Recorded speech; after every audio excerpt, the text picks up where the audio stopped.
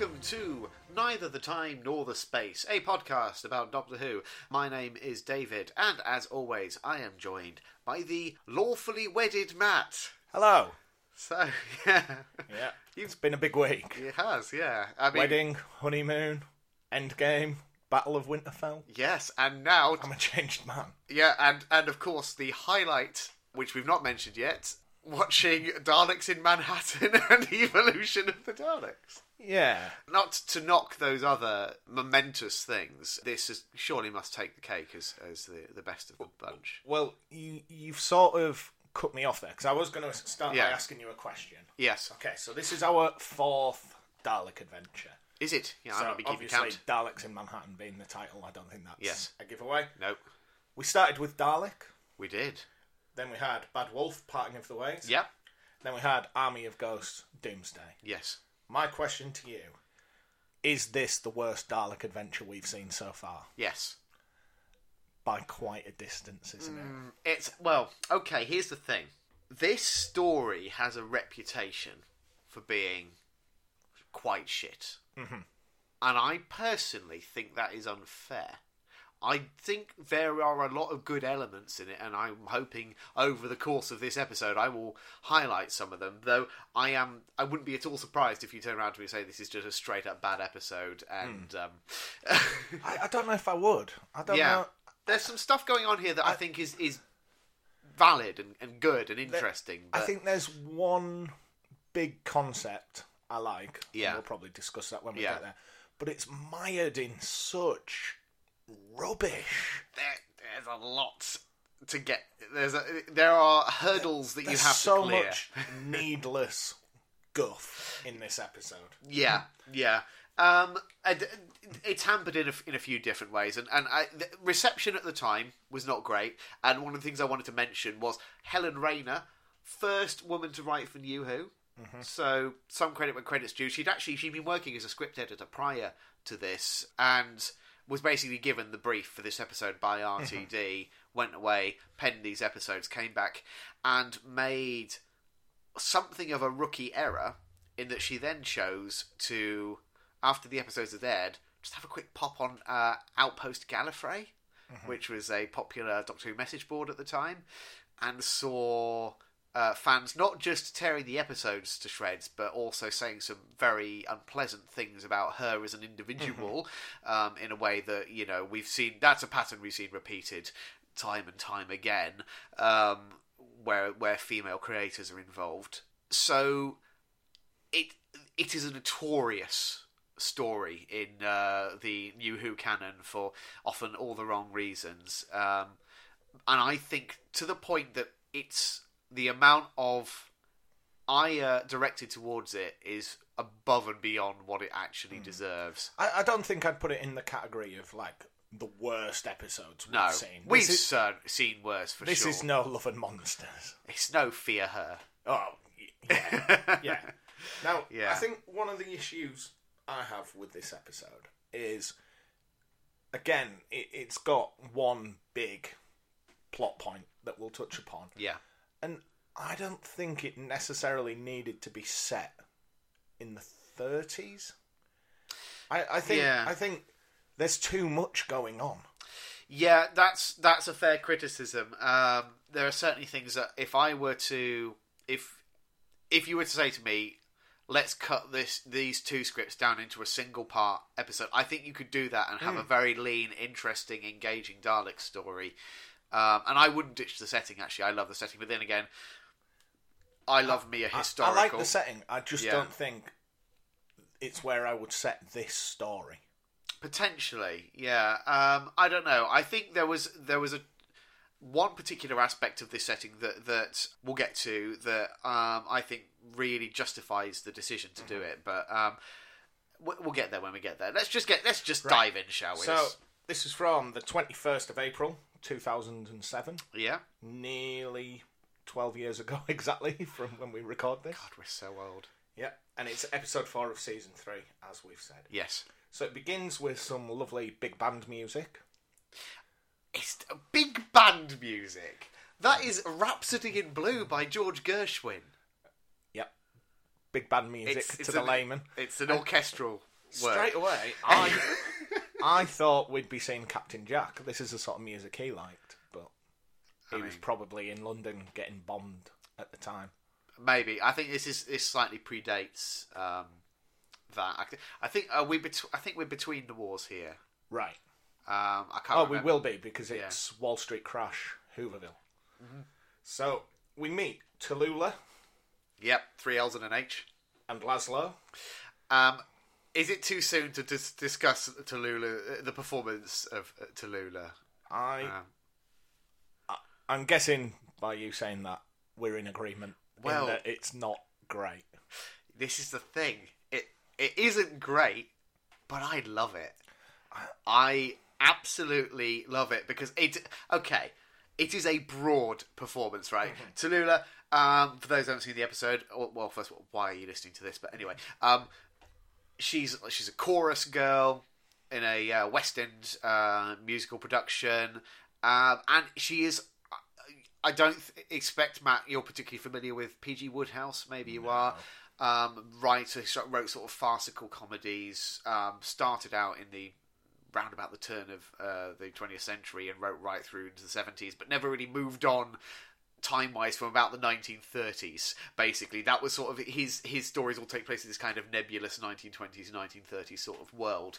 And American Chorus Girl is one of the P.G. Wodehouse trope characters that would appear in various forms, and so as a massive Wodehouse fan, I kind of like that. It's like someone's just taken that stock character and plonked her in a Doctor Who story. So yeah, she is very broad and ticks all the things. She's sort of loudmouth and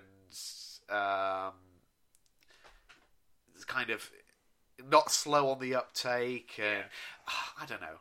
I genuinely like it for all its flaws. I think it's just the wrong side of too much. Yeah. Fair dues. So, Tallulah and Laszlo being her romantic partner, interest, a stagehand. Prior to her going on stage, yeah, and just as they kiss, a weird creature passes the door grunting. Yeah, Laszlo chases it. Yeah. I don't know if I would in that scenario. If you're with your baby Goyle, and there's a flawless accent there. Well done, Matt.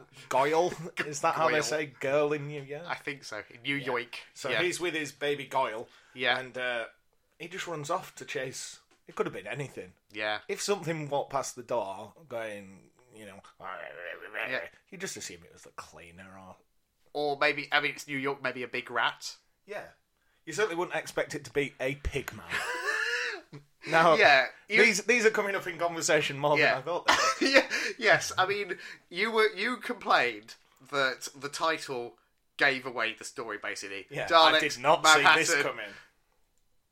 I mean, credit where credit's due. You got a surprise, presumably, when it turned out half this episode was actually pigmen in Manhattan. Yeah, but I thought it could be linked to Aliens in London, where we had faux pigmen made by the Slithin. Would make sense, but no. No, it's almost as if continuity just doesn't matter. Yeah, and this is...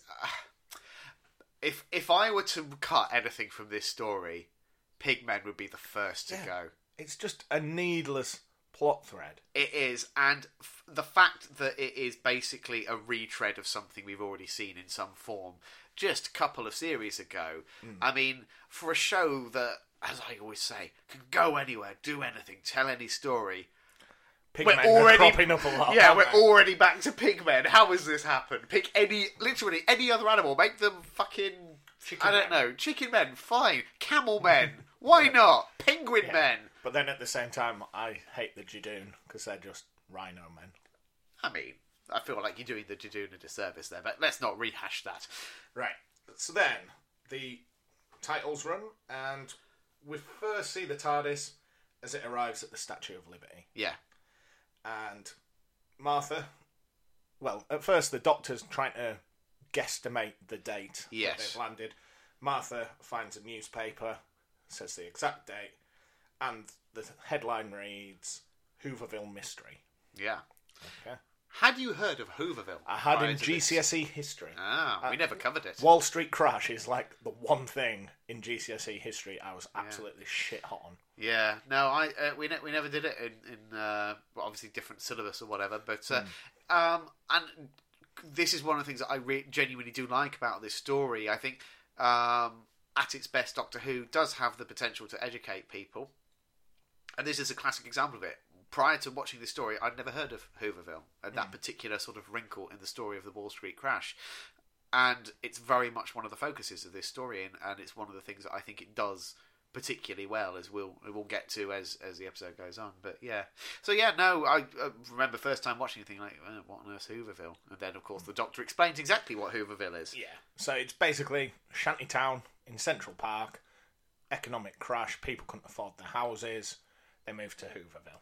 Named after J. Edgar Hoover, who was president at the time. Yes, presumably somewhat ironically. Yes, oh yeah. Yeah. Not in the same sense as like the Hoover Dam is named after. Yeah. And it's at this point we're introduced to Solomon. Yeah. And in my notes I've just written, seems to be in charge. Yeah. Like, there's no rhyme or reason to it, he's just the boss. Well, I think it's... I think it's just because he's an old, noble man. It's the sort of person people would follow, isn't it? Exactly. You can understand why people gravitate to him. Yeah, and again, it's one of the things that I like about this sort of plot thread is the character of Solomon, because it's... I mean, whether or not there is any historical accuracy to the fact that there would have been any kind of internal hierarchy within Hooverville, I've no idea. But as you say, Solomon is just one of those kind of natural leader types, and... The name of the character is a bit on the nose, especially as they play their hand early with because he resolves a dispute over bread, and he resolves that dispute by tearing the loaf of bread in half.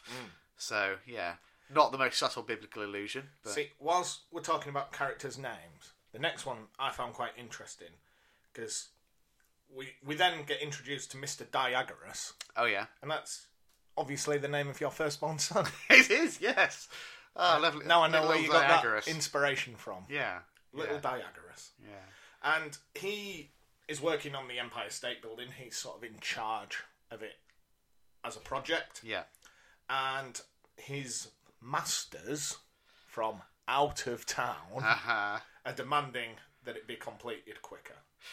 Now, this is one of those things where, like, they've as I say, it's a tradition, right, that Dalek stories are usually insert thing here of the Daleks or something like that. So they make the choice, let's just call it Daleks in Manhattan. But imagine for a second that they had chosen not to do that and call it literally anything else. That could have been a lovely little reveal, couldn't it? Especially the way they tease it within the episode by having the design on the elevator doors with that central circle that is aligned perfectly with the eye stalk of the Dalek. Yeah. So when the lift opens, it's a Dalek with his two pigmen friend. Yeah. And they talk about the final experiment. Yeah. That's not ominous at all, is it? No, because we then immediately cut back to Solomon and the Doctor. And Solomon tells the Doctor people have been abducted from Hooverville. Yeah. So this is a little bit like Age of Steel, where people just lived in a tip and got abducted. Yeah, there's definitely similarities there. I mean, it's... Yeah, I don't know whether were you already like piecing it together by that point. I could see where we would go in. Yeah. It's a bit simple. It's a bit paint by numbers. It is, isn't it? It does feel like a bit of a retread. It's not like in Doomsday where we get the revelation that Daleks are here and it's that brilliant shock. Yeah. Here, it's just like... The episode's called Daleks in Manhattan. We're in Manhattan. Yeah. There's a creepy guy. He's got a boss who's not seen. Yeah. It's going to be Daleks. It doesn't take Sherlock Holmes to solve that riddle. It does not. No. So, whilst in Hooverville, Mr. Diagoras appears to recruit people. He's looking for workers to help speed up the operation, building the Empire State Building. Yeah. And we're introduced to Frank. Oh, yes. Do you recognise Frank? I don't. I didn't, obviously, at the time. On subsequent rewatches, I think possibly I'd already heard a podcast discussing this episode before, and it's revealed. But okay, for the purposes of listeners who don't already know, played by Andrew Garfield, aka the second big budget film Spider-Man. Yeah. Arguably the worst of the cinematic Spider-Men.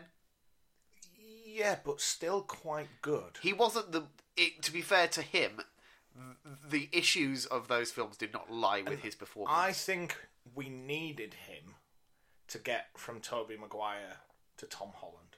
You think? Tobey Maguire is nerdy, awkward Spider-Man, not that funny. Yeah.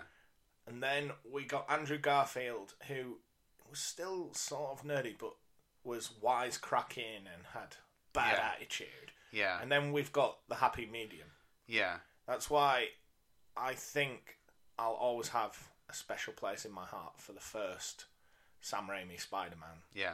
I really like Tom Holland's portrayal. Oh, yeah.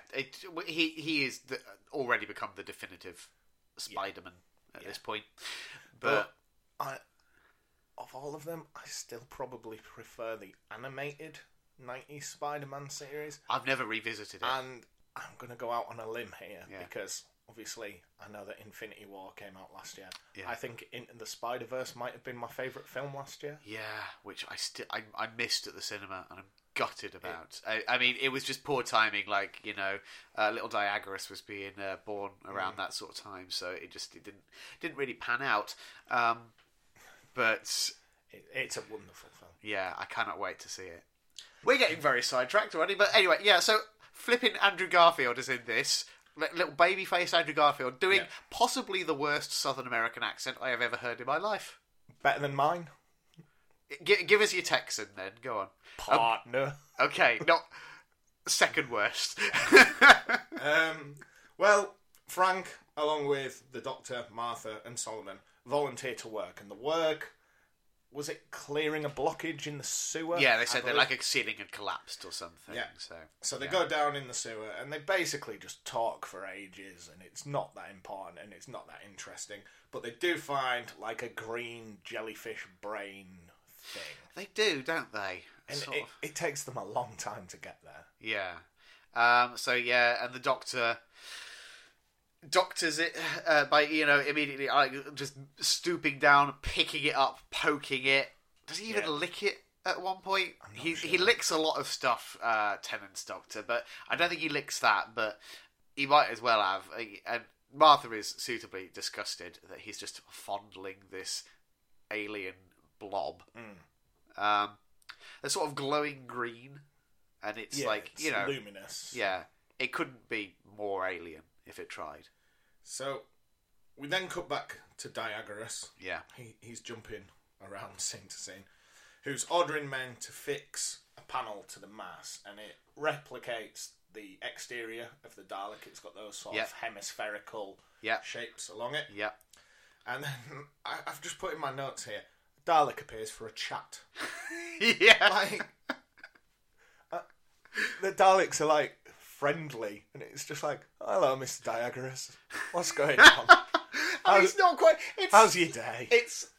Tell me your troubles. Come on. It's a wee bit more intense than that, but it is based. They haven't. Share a Look. tale with your old friend Papa Dalek. They certainly have what seems to be a fairly functional working relationship. Yeah. The one part of this story that I was always kind of niggled at me is Diagoras. I want to know what those initial meetings were like between Diagoras and the Daleks. At what point did he just get on board with the fact that there are these fucking alien robots? Because he's around. Gone all in. Oh yeah, he's oh yes, Daleks. Love these Dalek guys. They know what and it's unclear. What have they promised him?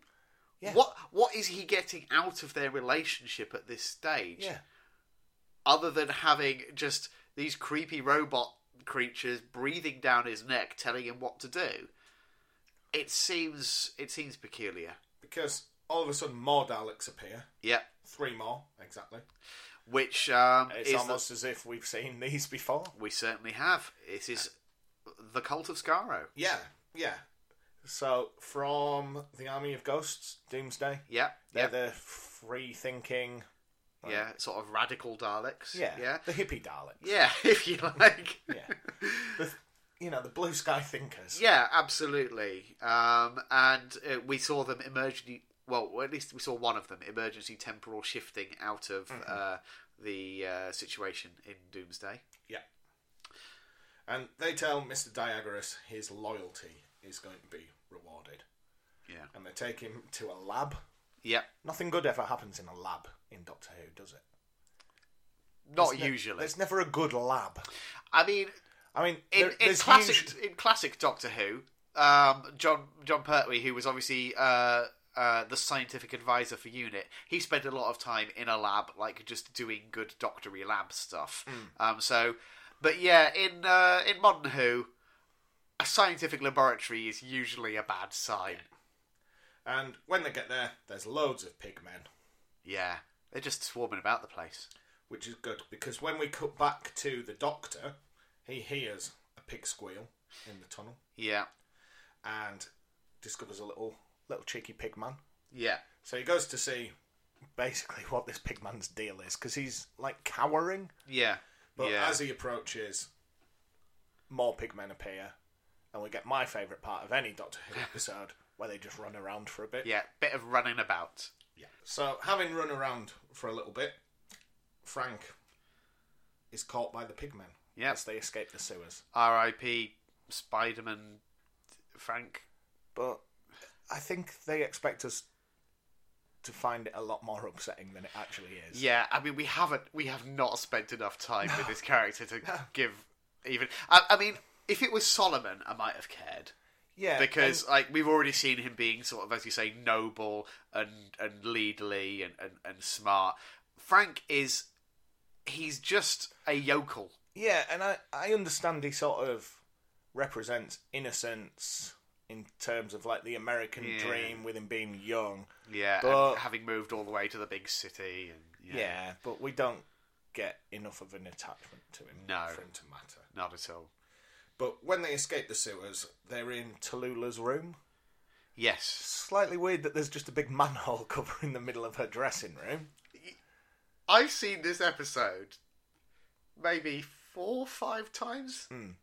That thought has never occurred to me before. It's not even like a small drain beneath a sink. It's a full Teenage Mutant Ninja Turtles New York City manhole cover. But it's in the middle of a dressing room in a theatre. And it's raised up on the floor as well. It's like...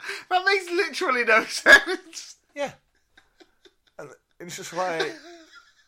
Why would it be there? I have never considered that. Like, I understand that they're in a theatre and they'd probably need access to the drainage. Yeah, but it would be out back. Yeah. It would... There'd probably be a separate building, perhaps. But, no, there's just a stinky sewer in the middle of... And she's like one of the stars of the show, is it? Or at least she's got like a main song. Like, imagine if you were like Dwayne The Rock Johnson and you were going on the Graham Norton show, which is like the UK's biggest chat show, and just in the corner of the room is a shitty old sewer opening. You know, The Rock wouldn't stand for that. Of course he wouldn't, and rightly so. He's an A-lister. Yeah, he'd probably shut it with his bare hands. He's that strong. Yeah. So, anyway, they're in Tallulah's dressing room, and she explains that Laszlo has disappeared. Yeah. And Solomon leaves the group at this part. He goes to rouse Hooverville. Yeah, so he's freaked out. He knows that this is like a threat. He's starting to piece together that this is the source of the people going missing. Tallulah, she says she explains the whole situation with Laszlo, but she does also mention that Laszlo would always, romantic that he is, he would leave her a single rose on her dressing table as like a sort of good luck gesture for her forthcoming performance. And even though she's not seen Laszlo for a few days, the roses are still appearing, which obviously is a pretty clear indication that he's still out there in some form or other. I wonder what could have happened to him. Yeah. So we then cut back to the Daleks, who claim they need Diagoras' flesh. Yeah, not creepy. He seems strangely happy to oblige. with that request. Well, no, he's hesitant. He's not like, it's weird. He's not ruling it out, but he's just a bit like, I'm gonna maybe need some more details here. Yeah, but wouldn't you just object outright? I don't know. He's kind of reacting like a man being offered anal sex for the first time. It's just like, okay, I don't want to be hasty. Yeah. It's certainly not a thought that has occurred to me until this point. What you need is some sort of pro-con list. list. Yeah. I'm going to have to think this over and get back to you. So, the reason for this is the Daleks say they must adapt to survive. Yeah. And they see their purity as Daleks, as their own ruin. So, their emotionless state that they've for so long heralded as a strength, they realise it's actually led to their ruin. They're the 4 final Daleks that survive. And Dalek Sec begins to absorb Diagoras. Yes. In I don't know, because far we've seen them absorb people using their appendage. Yeah, the plunger. Whereas here, the entire shell... Yeah, he just opens up the casing and he sort of... I'm presuming Sec has done some sort of experimentation on himself to get him ready to this point, because his mutant form, the sort of natural Dalek mutant form, we say mutant because that's what they're like, mutated Kaleds. Yeah. And it sort of envelops Mr. Diagoras, pulls him into the shell. Mm-hmm. The casing then closes, and then he just sort of rocks around and steams a bit like a kettle. Yes. Basically. Yeah. And back with the Doctor, he deduces the brain thing they found earlier is artificial. It's genetically modified. Yeah. To celebrate that fact, Tallulah sings for a bit. Yeah, we get Tallulah's big show-stopping song.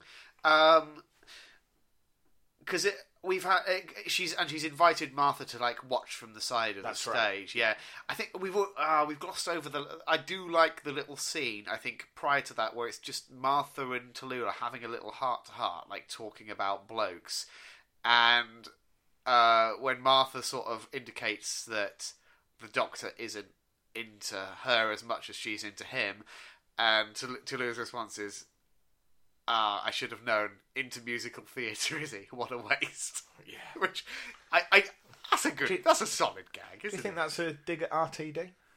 I doubt it. I mean, at the end of the day, he approved every script that was shot. He'd have probably loved that. Probably.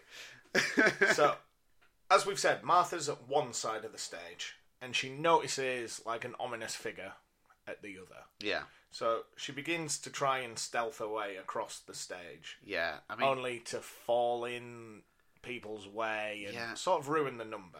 I mean, I guess she's a Doctor. She probably doesn't have that much theatrical experience, but you could just go around the back, Martha. Yep. Don't go across the stage during a production. Or if you must, go as close to the back as possible. Yeah. You don't have to get in people's way. And it's not like it's quite a still play. We're talking about a song and dance number with about 30 dancers on stage. Just, anything else. She does cross the stage. Yeah. We realise the ominous figure is a pig man. Yeah. Not just any old pig man. Yeah. If you hadn't pieced it together, it's Laszlo. Yep. So, and his pig man makeup. Let's just talk about the look of the pig man. Yeah. So the typical pig man, it's just bloke from the neck down, pig from the neck up. Yes. But with Laszlo's, it's obviously the experiment's gone a bit wrong. Yeah. So we've got this like half human, half pig face. But is it? He's just got weird ears and weird jaw, and he's got the snout as well. He's got a pig snout. Mm-hmm.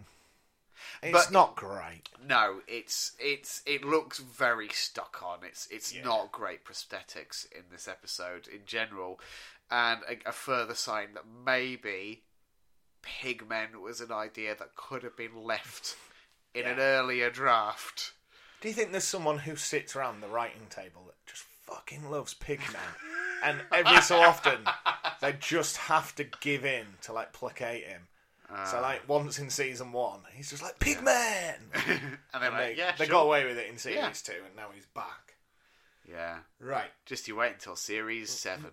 Yeah, which is all Pigmen. Oh, yeah, they're the main villains of that series arc. I can't wait. Yeah. So, whilst all this is going on, Doctor has scanned the brain. Yeah. And realises it's from Skaro. Yeah. And... Which... Have they actually mentioned Skaro by name up until this point in the show? I think only in as much as we are the cult of Skaro. Oh, yeah, of course. Yeah, I don't think we have it's, got that, yeah. like, explained in any depth. No, but that's at least it's not sort of coming out of nowhere. Yeah. Yeah. So, the Pigmen take Martha to the sewers. Yeah. And the Doctor follows with Tallulah. And we're reunited with Frank. Yeah.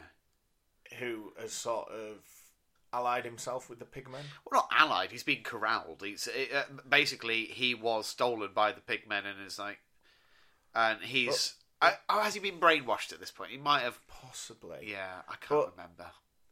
The way... Such a blur. The way they made it look when he was captured. Yeah. It was like something from The Walking Dead. If that was The Walking Dead, you'd see them ripping his guts out and all sorts. There's arms clawing at him. Yeah. But it turns out all that was for naught and they didn't actually harm him. Yeah, no, because at the end of the day, they're just grabbing the people to have as stock. Yes. Either to create more Pigmen or for other purposes that we discover later in the episode. So, the Doctor hides in an alcove as a Dalek passes. Yeah. Which he then begins to follow and reaches a lab where he can witness the final experiment. Yes. So, Pigman Laszlo exposes himself to Tallulah. Yeah. In what should be a heart-rendering scene, but is just not. Yeah. Great. I guess the idea with Tallulah and Laszlo, it's like a sort of a Phantom of the Opera kind of thing they're going for. But the Phantom of the Opera has been done. It's called the Phantom of the Opera. Yeah. We've got that. That's in the bag. And also, it's a Pigman. It's hard to get on board with that. Yeah. So, once they're in the lab witnessing the experiment, they see the Daleks selecting people based on intelligence. Yes. Some people get quite upset at being called stupid. Yeah. Martha is worried that'll happen to her, but obviously being a trainee doctor, she's selected as intelligent. Yep. And we find that Dalek Sec is entering the final stage of his evolution, and as his shell opens, we're exposed to the human Dalek. Yeah. Do you want to talk about this image that presumably will be burned onto your retina for the rest of time? Right. Let's start at the bottom, because the first thing we see, considering this is the saviour of the Dalek race, he's still wearing his 1930s clothes. So he's got spats on. Yeah. And a sharp sort of pinstripe suit. Yeah. Which is a lot drier than I would have expected. Yeah. Given that what Daleks he's been are through. all mucusy. Yeah. I would have expected a bit more moisture on that suit. And the one thing I cannot look past, right? This is... So the human Dalek has little tendrils around the outside of its head. Yeah. It's got a cycloptic eye in the middle of its forehead. Yeah. But the one thing I can't overlook is its weird tiny mouth. Like, it's as though its lips are constantly pursed. And when he speaks, he has a weird, whispery little voice. Yeah. And his mouth never fully opens. And even when he shouts, like, Doctor, it's weird, isn't it? It's so, like, distracting. Because the normal Daleks don't talk like that. No, and the whole time, those little those little fronds are just sort of twitching. Yeah. In a really obviously robotic, like, they've got one programmed movement and they'll just, like, go in a little pattern. Yeah. And overall, I can't say I'm a fan. No, it's a swing and a miss, isn't it? Yeah. I mean, it's a big, hefty swing. Yeah. So credit to them. We've never seen anything like that in a Dalek story before. But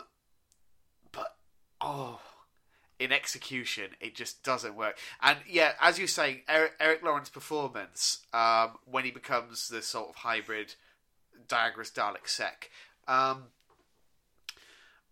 guessing, I don't know for a fact, the weird sort of pauses is his attempt to kind of mimic the staccato nature of how the Daleks speak. Obviously, it doesn't have the modulation because that comes from the shell, and he's not in the shell, so like canonically that's the right choice to make, even though it makes him sound a lot less threatening. But I wonder whether also part of it is to do with the fact that the way the prosthetics are kind of restricting his facial movement. But if that's the case, change the prosthetics. Yeah.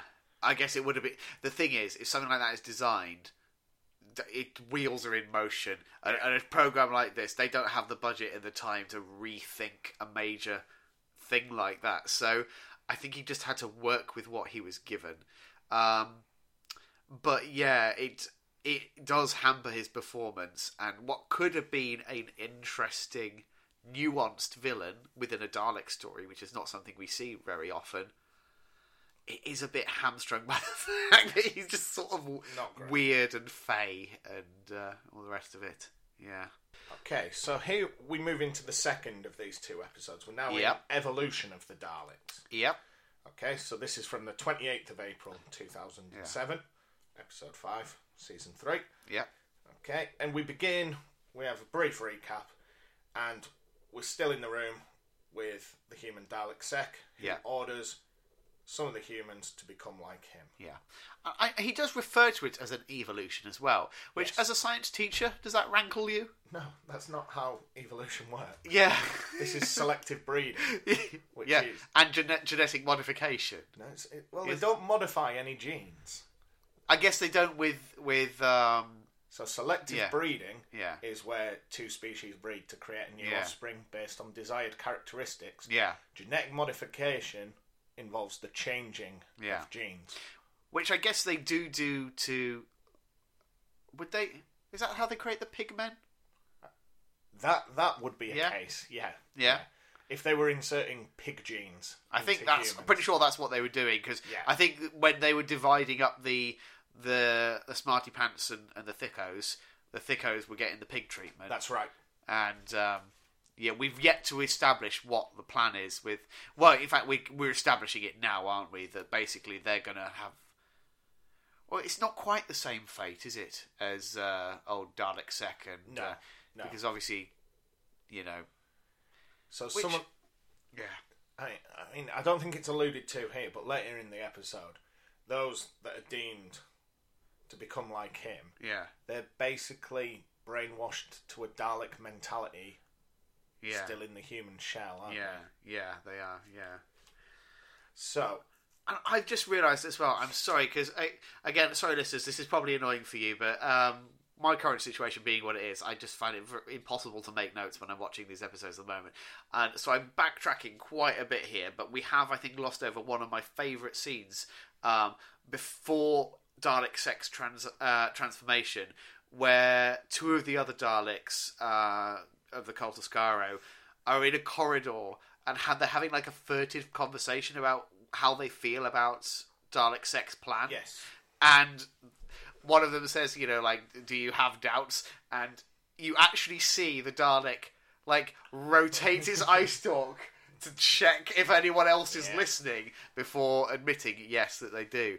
And I do think, on one hand, that's quite funny, but also I think it sets up an interesting tension that we have here, in that there's maybe a bit of dissent in the ranks, and they're maybe thinking that Dalek Sec's kind of got off the rails a bit here. He's certainly gone out on a limb in terms of, when you think about the Daleks, they're all about purity and the supremacy of the Dalek race, and yet here he is intermingling with humans in all kinds of weird ways. Anyway. So, having ordered people to become like him... Yes. We hear music, and the Doctor appears just to say hello. Yeah. And they have a conversation where the Daleks explain they arrived here after Doomsday when they do their temporal shift. Yeah. So, the next bit, I just want to ask, because I'm not aware of this. Yeah. The Doctor uses the sonic screwdriver on like a little old Bakelite radio, yeah. That makes a noise at such a frequency it pains the Daleks. Yeah. Have we ever seen sound as an enemy of the Daleks before? I don't know. I can't think specifically. I don't think we've ever seen it used as a weapon. But I think it's a similar principle that it can be used as a weapon against humans. So same principle. Excellent. Yeah. So now we're in the second episode. We get this episode scene where they run around for a bit. Yeah. And where are they running around? I forget. Just away from the Daleks. Yeah. Is it just in the sewers again? Yeah. Okay. Got to get the most out of those sewer sets. Yeah. So whilst all this is going on in the Dalek lab, pigmen begin to attack Hooverville. Yeah. And it's an absolute pigman massacre. I've written in my book. They don't fare very well. Yeah. But that's until a Dalek flies in and just blows Hooverville apart. Yeah, really starts just blasting it to pieces. And the Doctor and Martha are there, and the Doctor sort of intervenes by sort of making his presence known, doesn't he? Yeah, but that's not before... Is that not? Yeah. The Daleks kill Solomon. He tries to reason with them. Does that not happen? No, I thought the way it worked was the Doctor stops and says, and then Solomon tries to intervene and sort of does his impassioned speech. So yeah, the way I've got it is Solomon tries to reason with them, right? But they have no compassion. Yeah, and then the Doctor appears and says they should kill him. Yeah. Sek says no. So so break that scene down a bit. Solomon's speech is fantastic, and I think the actor does a great job. And I think it's made all the more poignant by the fact that you, as a viewer of Doctor Who, know from the first moment that he is dead. Yeah. That these words, beautiful, passionate, well-reasoned, noble words, will fall on Daleks have ears. If they do, they're deaf, because he is dead. There is no reasoning with them. The Doctor knows this, and I'm pretty certain every time somebody's tried to stand up to a Dalek, they've died. Yeah, well, it's a bit of an echo as well. Not just it's not a Dalek episode, but the Cyberman episode where the Prime Minister in the Parallel Earth has a similar sort of speech where he's standing up to one of the Cybermen and it's just like, what if we resist? What if I say no? What if I refuse the upgrade? And then it's just like, well, you're going to die, mate, obviously. And then that happens. But yeah, I think it's more powerful in this one. I really like that scene. And I think if you take it out of context of some of the other less good elements, it's a reminder that Helen Rayner can write and that there is some good stuff going on here. So, the Doctor sacrifices himself, says, I'll go with the Daleks if you spare the rest of Hooverville. Yeah. On his way past, gives Martha the psychic paper. Yeah. And yes, and it is interesting as well that, like, the Dalek is like, brilliant, I get to murder the Doctor. I'm going to be like hero with the Daleks. And then Dalek Sek overrides that command. Interesting stuff. From there, Sek then shows the Doctor all the Dalek experiments. Yeah, and it's a weird kind of relationship that he's striking up here, isn't it? Where it's like almost... The Doctor understands that by allowing them to become more human, they become less of a threat. Yes, they become less Dalek. Yeah. And I always find it interesting when you have these moments, and we've seen it with good characters and bad characters, where the Doctor has these kind of meeting of minds type scenes where he'll come into contact with some other person who recognises the Doctor's intellect and sort of puts an arm around and is like, yes, we men of science, we men of learning, we see how the world turns when others don't. I mean, I'm not quoting exactly, but that's the underpinning of that scene. And it's so weird that is happening with a half-human, half-Dalek hybrid. Yeah. And again, it's an interesting sort of tension and something we've never seen in a Dalek story before. So, part of his conversation with the Doctor, he explains that there's a solar flare upcoming. Yeah. That he's going to use to trap the energy on the Empire State Building. So I think he's going to use it as like a lightning rod to trap this energy. Again, let's have another dose of science teacher corner here. Correct me if I'm wrong. Solar flares and lightning storms are different things. Yes. Yes? Yes. I mean... This episode does not seem to treat them as different things. I'm assuming the solar flare could cause a change in, like... Atmospheric pressure, yeah. Yeah, maybe. And that would cause it. But let's go with that.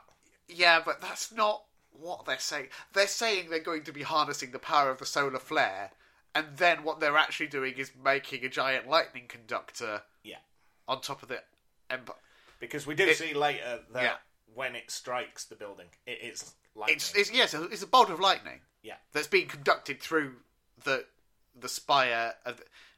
And it's like, it's really consciously that as well, because it's like, it's almost, we're not there yet, but it's like it's playing on like Frankenstein tropes and everything, and it's lightning, but so why in the script did they not just say there is a big lightning storm coming and we're going to harness the energy from it? One of my students at school pointed out a good point to me this week around Avengers Endgame. Oh yeah.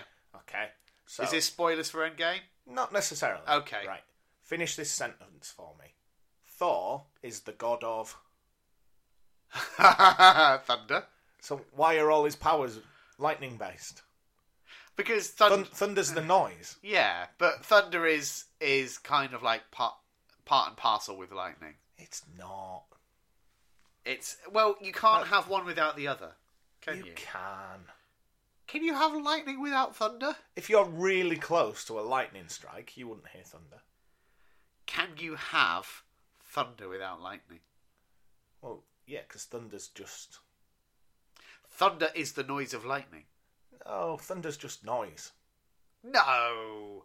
Well, I mean, yes, we can describe other noises as thunderous, but what we're doing there is comparing it to the sound of thunder, which is specifically the sound of lightning. If Thor was the god of thunder, he'd just make loud noises. To be fair, he does that as well. Yeah, that's true. Okay, so the Daleks explain they're going to become more human. They understand humans are the great survivors in the universe. Whilst he's explaining this, Martha, Frank and Tallulah are looking at plans of the Empire State Building to see what that can tell them about the plan. So they're unaware of this plan. So they're looking, they notice that the plans have changed in the last day or so, so they're looking for a difference in these plans. Yeah, and Tallulah, is this the moment where Tallulah goes out on the platform of the as yet not quite finished Empire State, has a look at this beautiful night's cityscape of New York, and says perhaps the cheesiest line in an already extremely cheesy episode. New York City. If aliens had to come somewhere, no wonder they came here. And it's... I think your accents are better than mine. It's not great, though. No. But the Doctor begins to help Sek in his plan, but the Daleks begin to overrule him and say that Sek is an enemy of the Daleks. Yeah. So, whilst they're arguing between themselves, the Doctor and Laszlo leave together in the lift. So the Daleks mistake Laszlo for just an ordinary pig man. Yeah. But he's not entirely under their command, so he helps the Doctor to escape. Yeah. So the Dalek tells Sek, you told us that we should imagine, and we have imagined your irrelevance. That's a great line. That's a great line. Yeah. So I how do you feel about this whole sort of trouble in the ranks subplot? Because it's one of the things that I love about this episode. I like it because it's been explained. Yeah. Canonically in the past that these are free-thinking Daleks. Yeah. So it's Daleks behaving as they shouldn't, but we know why they're not. Yeah. And I like that. Yeah, and I think it really helps because so often with Dalek stories, they essentially at some point become cannon fodder. They are, unless they're different colours, you cannot tell them apart. Mm-hmm. I mean, the only way we can tell Sec apart from the others is the fact that he had black casing rather than the gold, which is kind of the standard for the RTD era. Yeah. So yeah, having this opportunity to be like, oh no, these are different Daleks who have actual disagreements with one another. It's something we haven't really seen in the modern series up until this point, I don't think. Because even in Doomsday, they were all on the same page. There were 4 of them. You know, they were different Daleks, but they all had a shared common goal. So yeah, the next bit I want to ask you about. Yeah. Whether this is a continuation from Classic Who. Yeah. Dalekinium. Yes. First referenced in the Dalek Invasion of Earth, which is a William Hartnell story, so going all the way back to the early 60s. Okay, so that has been established. Yeah. Right. I just didn't know if that was like a strange... No, I mean... It sounds made up. Yeah, that's the thing. I think if anything sounds a little bit sort of clunky and B-movie-esque about that, then, you know, there's a good chance that the reason is it's actually a reference to something from the mid-60s. So, yeah. Right. So, the pig slaves then go in the lift to stop the Doctor from removing the Dalekinium. Yes. Because and have we established at this point as well that it's not just that the plates are made of the same stuff as that. It literally is. They sacrificed parts of their own casing for these plates that are going to be used as part of the conductor. Yeah. And the way we know Dalekinium is being used is Martha finally solves the plans. And sees that they're being added. Yes. So the Doctor drops his sonic screwdriver whilst removing them. Yeah, it's like howling winds and rain, isn't it? It doesn't look fun up there on the spire. So he's no way of removing the Dalekinium. Yeah. So Martha and Frank make a lightning trap to channel the electricity. Yeah. So the building will still be hit by electricity, but it'll follow a different path to what the Daleks are expecting. Well, specifically, it's because they know that there's a bunch of pigmen coming up in the lift, don't they? Yeah. So they're channeling it towards the lift. Yeah. Absolutely. So all the pigmen die, blasted by lightning. And nobody makes a reference to it, but I'm assuming then that floor would have just been filled with the aroma of sizzling bacon. Yeah, it smelled like frazzles. Yeah. It'd be lovely. But once the pigmen have all died, the Dalek army awakes. And again, we've talked about this earlier, they're just simply men who think like Daleks. They're emotionless, almost robotic men. Yeah, because these sort of these were the ones that weren't turned into pig slaves. They'd been hollowed out effectively, just empty human shells. Yeah. Up on slabs, raised to the ceiling, and this is where I say you've got the sort of Frankenstein parallels, because they're all under white sheets, and they just get hit by this bolt of lightning, and then they're flooded with this Dalek. What's the word for it? Is it essence of Dalek? Isn't it? Yeah. It's like, because it's not necessarily, as you say, a genetic process, but rather than having things added, rather than having the Dalek way added, it's more like they've had their humanity removed. Yeah. Well, I think that had been done previously. So they were like empty vessels, and then they were being like filled with Dalekness. So Martha then wakes the Doctor up. The Doctor was knocked unconscious. He was because the lightning rod when it was struck. Well, he made a last, because he realised he couldn't remove the last plate. So he makes this seemingly quite odd decision, rather than to get out of the way, but to cling on. And so you see the bolt of electricity. Let's call it what it is: a lightning strike. We're told it's a solar flare. It's definitely not a solar flare. That kind of jolts through his body. Classic bit of Tennant, extreme overacting. Yeah. And then because the lightning hit him first, he thinks he can use that. He thinks he can manipulate that. Yeah. And this alerts the Daleks to his presence. Yeah. Okay, he lets them know he's there, so they can each approach. Yeah. So Sec tries to reason with the Daleks, but he's killed. Well, yes, so we're now back at the theatre somehow, right. aren't we? Yes. I don't know how we get from the Empire State to the theatre here. Do you know? Unless the theatre is in... It's definitely not. I don't know. It's definitely like a couple of blocks away. That's established earlier in the episode. But for some reason, they're back in the theatre for the denouement. You've got... I do quite like the image that you have. You've got the Daleks on stage. You've got, well, 2 of the 3... remaining pure Daleks of the Cult of Skaro. I forget which of the 3 it is. We've got Faye, Jast, and Khan. Don't know which ones.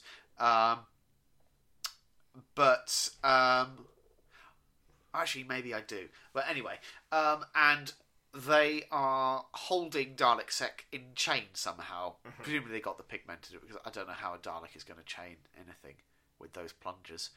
But yeah, they've got him in chains between them as a sort of prisoner, basically. But I don't really understand. If you've gone to such lengths to create this human Dalek hybrid, and even though it seems to be flawed and, it's not following the procedure you hoped it would, is the best course of action then to just kill it? If you're a Dalek, yes. But these are more liberal thinking. Yes, Daleks. But the whole point is that they are still, in essence, Daleks, and the vision of their creator was one of total supremacy. Dalek, their programming is Dalek is the peak of existence.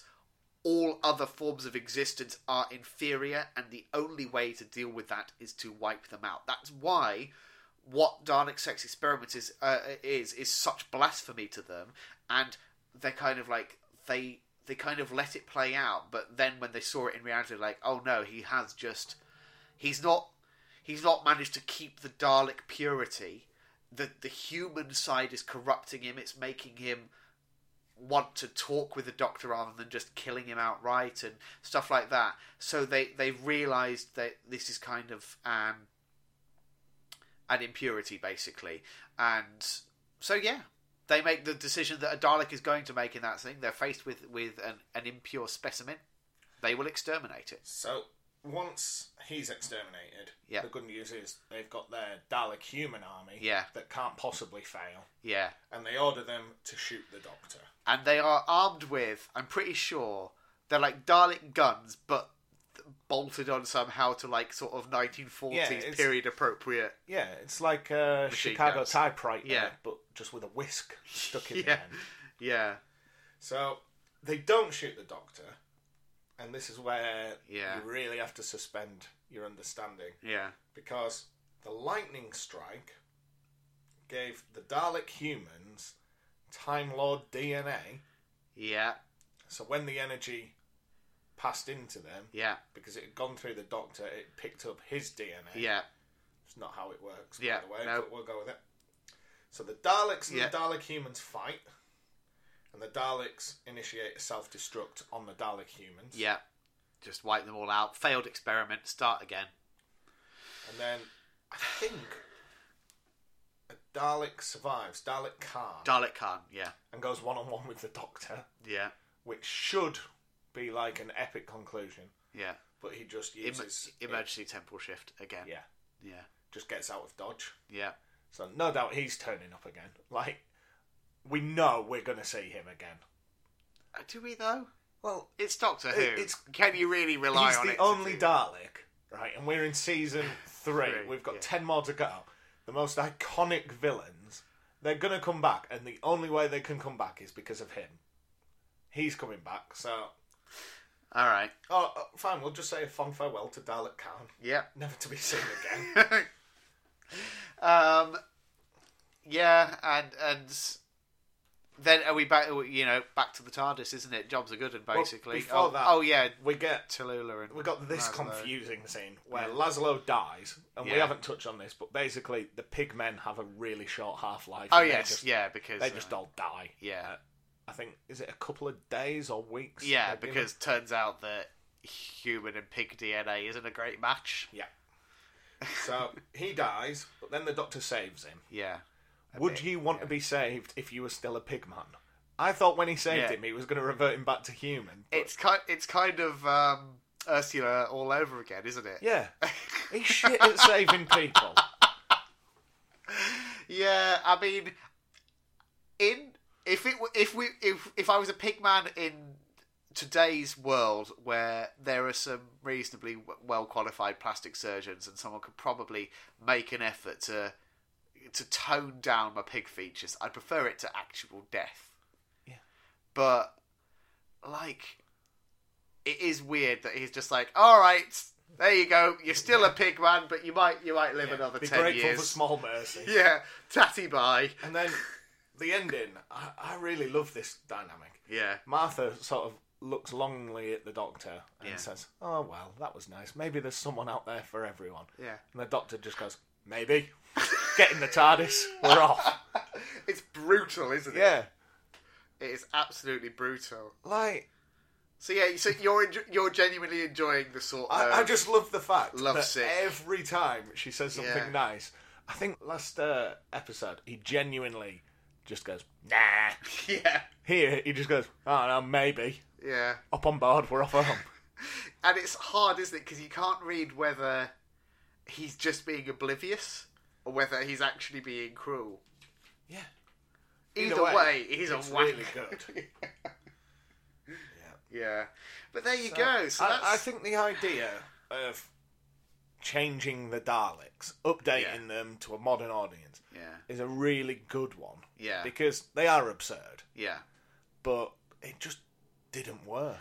It didn't quite land. It didn't stick the landing. Like, if I were to make my sort of list of things that I genuinely do love about this, Hooverville and Solomon, that whole plot line, great. I really like it, and I think it's a strong bit of educational Doctor Who, which I always like to see. I do like the central. I think the Cult of Skaro are really interesting because you get that sort of infighting and those dynamics and things we've not seen Daleks do before. That's all cool. And also, we haven't talked much about Martha. She doesn't get a great deal to do in this story, but I just like Martha as a character. Like. I like that she's just quietly competent. See, I'm still not warming to her. Yeah, that's fair. Like, I don't think we've seen enough from her at this point. Like, the writers almost don't really know what to do with her, apart from the whole kind of mooning after the Doctor angle, which it's it's alright for what it is. But like, I would still like to see more from her. So I may be bringing my bias of knowing Martha's entire story, and I may be bringing that to my watching of this here. And I think some of the dialogue's fun. I think Tallulah's an interesting, fun character. I could do without the Laszlo thing. I could do without the pigmen. There's too much going on. It's just, it's one of those episodes where it's like, there were some good ideas here, but the end result is so mixed and so muddled that you really have to fight to enjoy the good bits. And that's a real shame. I just think less would be more. Yeah. I think streamline some of the pigman crap. I think there's a good story to be told in Hooverville, and like I say, I'm just not certain it should have been this story. One. Yeah, fair dues. And the other thing that I wanted to mention, I think that one of the things that really does hamstring this episode is the fact that it's too soon for another Dalek story. Yeah. It's really... What are we? 4 and 5 episodes away from the last one. It's, if this had come, if we'd gone like a whole series without seeing the Cult of Skaro, and then they're coming back like start of series 4 or something like that. That's what we'd had between Parting of the Ways and Doomsday. Yeah. They just weren't a thing between those two. Yeah, and then it felt like, oh, Daleks are back. Yeah. That's cool. But here it's just like, Daleks are back. Yeah, they've lost a bit of their sort of fearfulness. Yeah. And it's a shame. It's a shame. But hey-ho, who knows? Might enjoy the next one a bit more. Next episode, we will be discussing the Lazarus experiment. And until then, thank you very much for listening, everyone. And cheerio. Bye now.